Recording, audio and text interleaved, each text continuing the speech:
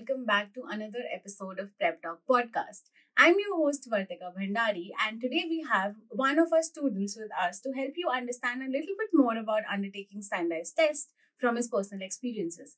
Pranjal scored a super score of 1510 on his SAT exam, a 515 in AP Calculus BC, a 415 in Physics C Mechanics and Computer Science. Aside from his academics, he is a lot into many extracurriculars involving sports and a lot more interesting things. So without further ado, let's get the podcast started. Hi Pranjal, welcome to the podcast. Hi ma'am. How are you? I'm fine. How are you? I'm doing good. So let's start with the first question. What pushed you towards SAT when we know there are two standardized tests, right? ACT and SAT. So what was that deciding factor that made you choose SAT over ACT? Well, I have extended family living in the US. My cousins, they stay there. They're going to college over there only. So that's where I got inspired to go to college in the US. And I knew that he was taking the SAT. So since I was more aware of the SAT at that point of time, I just followed his footsteps. I remember he told me about Khan Academy and how I can prepare from there.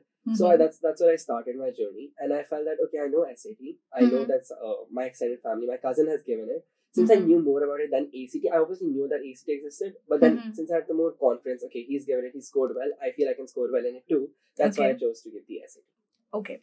All right. Talking about APs, you prepared for APs as well. And some people might not understand how important APs are when it comes to applying for colleges abroad, right? So I would like you to emphasize on the fact that how important role does AP plays when it comes to applying for colleges abroad? Okay, AP obviously are college courses, so they give you an insight as to what you're basically looking forward towards, what you're going to be doing in college. So it's a very nice warm up before college if you're applying in the US, and it basically tells you, okay, this is what you're going to do, and it basically tests you whether you are good enough to do it or not. And in case you're not, preparation, AP prep basically helps you reach that level of being good enough to stand out from your peers who may or may not be able to do as well as you can at that point of time. And it basically helps you get yourself acclimatized with the level of preparation that all the other students from the US have, because they are going to be your main competitors while applying abroad. Right. So, since you are studying in an ICSE board, how important is AP all the more? Because I understand that IB students don't have to undertake APs because their curriculum is well known with the admission officers. How important does it become when it is when your curriculum is not well known in the colleges or the countries that you're applying to? So basically, when I visited colleges in the US, the thing that most of them talked about was course rigor, and the only way to show that course rigor, which they look at very important in a very important sense, because to them, when they're comparing you to the students who are in their country, they need to compare to see whether you can come at that level of their university, of their college. So to show that rigor, obviously if you're ICSE or CBSE student, they don't know your board as well. So obviously they can't judge on the course rigor based off that. So to give APs, it basically gives them a sense as to, okay, this child can do well at the level that students from our country are doing. So to show that course rigor, I think APs are really important. All right. Now, talking about setbacks, okay, we understand being a school student involves a lot of things and catering to a lot of things together. And while you're applying to abroad education, there are all the more things added to your backpack, right? There are extracurriculars, there are academics, then you talk about APs, then you talk about standardized tests, and the list goes on. So how do you focus on time management and how did you face the setbacks? Because your teachers told me that you faced a little bit, setbacks while you were preparing for AP Calculus, and the mock test results were not something that you were expecting them out to be, but you changed the game entirely in a week. So how did that happen, and how did you manage to hold that setbacks and make it in a positive maneuver? My major setback, I feel, was time management, because I had 3 APs going on, and at the same time, I also had my 11th second term examinations, extracurriculars that are very important for US applications, and there are a lot of school activities that come towards the end of 11th grade. You'll be giving farewells to your seniors, you'll have all that events and stuff. So the time management bit was where I was struggling personally. I felt that I wasn't able to give time equally and as important as I could to all the APs that I was giving, that's where I was lacking mainly, because I feel at that time I was doing decent in my other two APs, but calculus was something that I wasn't faring too well in. As I kept coming closer to the APs, I sat with the Kanchavam, and then when I got my AP result, I think 1 week before the exam, I got a 1 out of 5. Okay. And I think that was the moment where I realized, okay, this is not working. I need to change something about what I'm doing. I was seeing recordings, I was seeing worksheets. That was not working well for myself. So I sat with a Kanchavam, and then we decided a schedule about, okay, we have 7 days. Each of the 7 days, I can spend as much as time here. I that 1 week I did not go to school at all. So I used to come here, work on my calculus, mechanics as well in the same center, but I used to spend a lot of time on calculus, which really helped me because time management is where I was messing up, and also the way that I was studying. It wasn't too good because I did not have someone guiding me. Obviously, Kanchavam sat with me for a long time, almost each of those days, and I feel that's what really helped me. I think it's really important for us to realize, okay, these are my strengths and these are my weaknesses. If I'm not doing too well in something, I think we need to learn to take a step back and to realize, okay, this is not working. I need to do something else. And obviously, referring to a teacher at that point in time is really helpful because they obviously have seen more people like that. All right. I'm so glad that things worked out for you. And keeping academics aside, how are extracurriculars working out for you? How are you focusing on extracurriculars? Because we understand that it is one of the major parts of your student resume. And what extracurriculars are you involved in, and what have you done to make sure that nobody else is doing that and your student resume standouts? I'm a national level cricketer. Obviously, when you're applying to a degree like this, you'll obviously see people who are more inclined towards academics. So I feel that me being into sports that much and then working that with my academics is something that's really impressive for the campus officers to see. As well, I'm also really good in performing, whether it be drama or debates or MUNs. I'm big into performances. I love being on a stage. I love talking at any platform. And then at the same time, there's a lot of academic extracurriculars as well. So I recently worked on a research paper that I wrote with the HOD of Computer Science at NSUT. Okay. And I published it on the use of artificial intelligence in cricket. So it was something that I could, since I both love computer science and cricket, was something that I combined and wrote a really good research paper on it. So that was a really fun process as well. It's a really good co-curricular for me to submit as well. So that research project is done.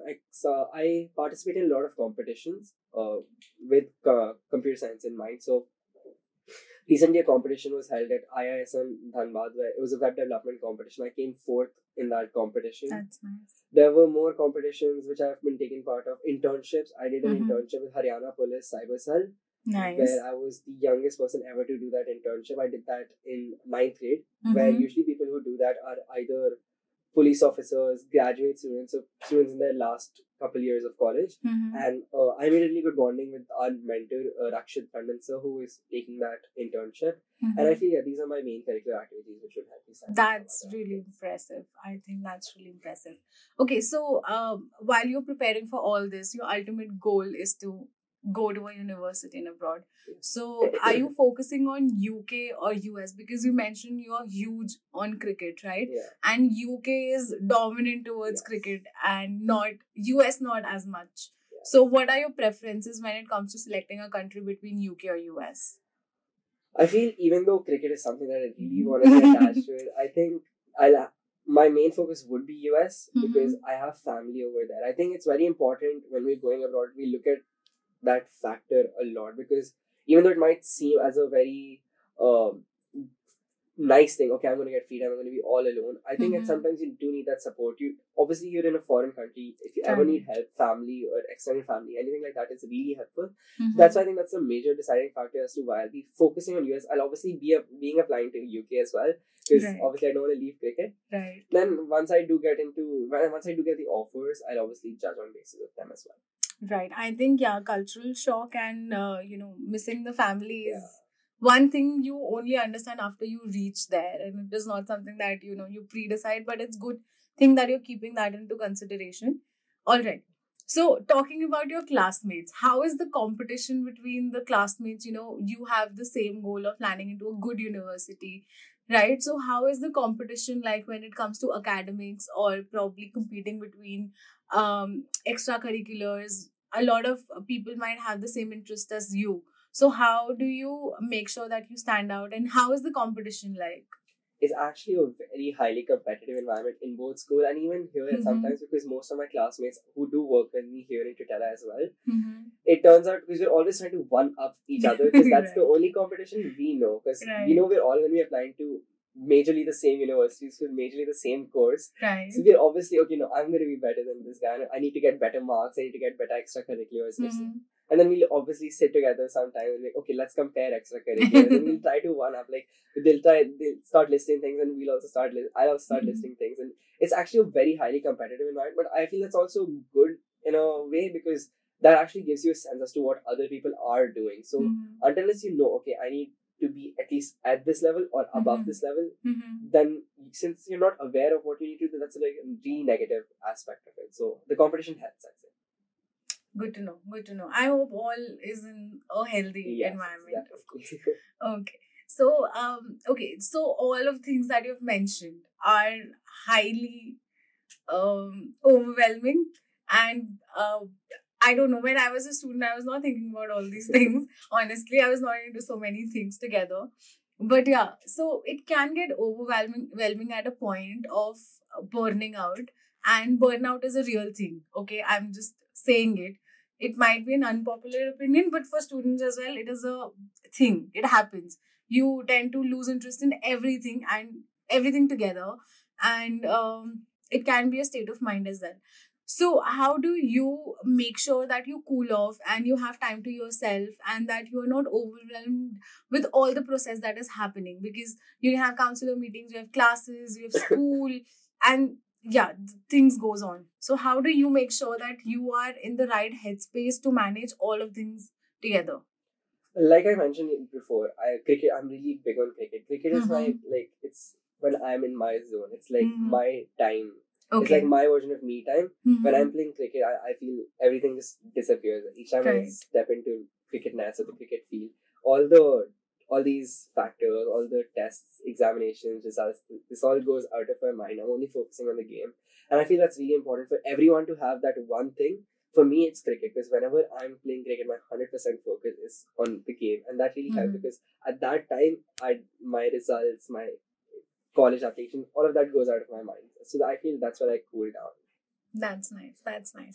And some of our reliable sources have told me that your mom calls you Hanuman. What is the story behind that, plein? So basically, my mom's a very religious person. She prays to all major gods in Hinduism. She prays to Hanumanji as well. What she believes in me is that if I decide as to this goal, and if I work truly towards it, there's nothing that can stop me in completing that goal. So that's why she calls me Hanuman, because she feels that once I've said something, there's no chance that anything can stop me from achieving my goal. And I think that's valid as well, because as you can see with my results, that is what happened. Yeah, that's true. That's true. But you need to have that nudge to get yourself started. Right. All right. So share some of your study secrets with us, because to go from 1 out of 5 in your APs to 5 out of 5 takes a lot. People take months to go there. And it's okay. We understand it does not start at 1, for most of the students, but you were doing good. Then you had your phase where you were not doing good, and then you went straight up to getting a bang on score.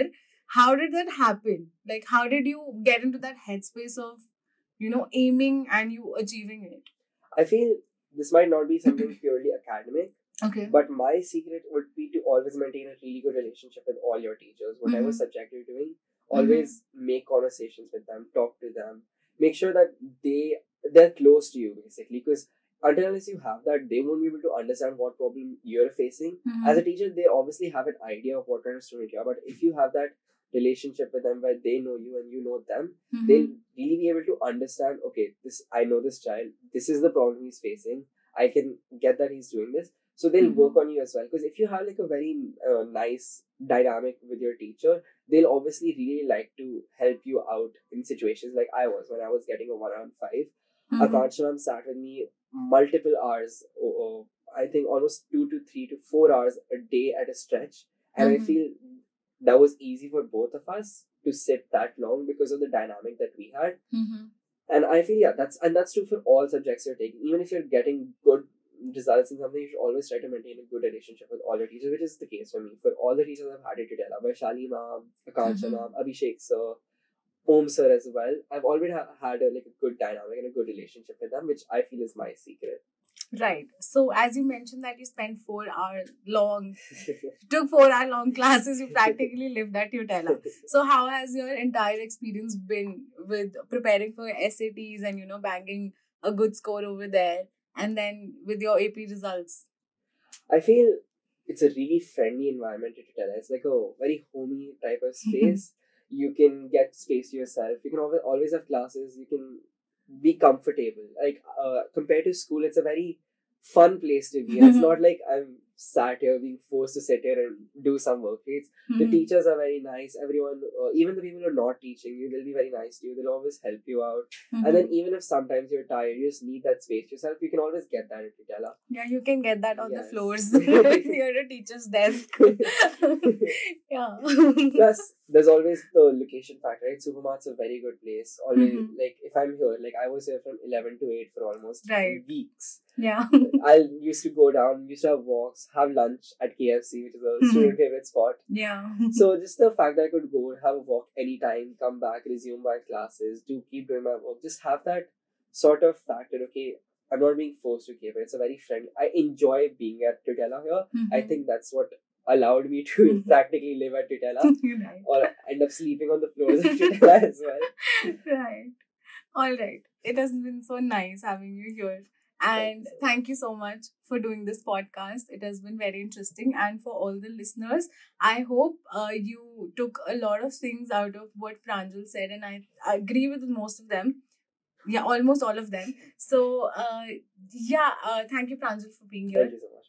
All right, I'll see you in the next one. Stay tuned. Don't forget to share with your friends who are in the same journey. And I'll see you in the next one. Bye-bye.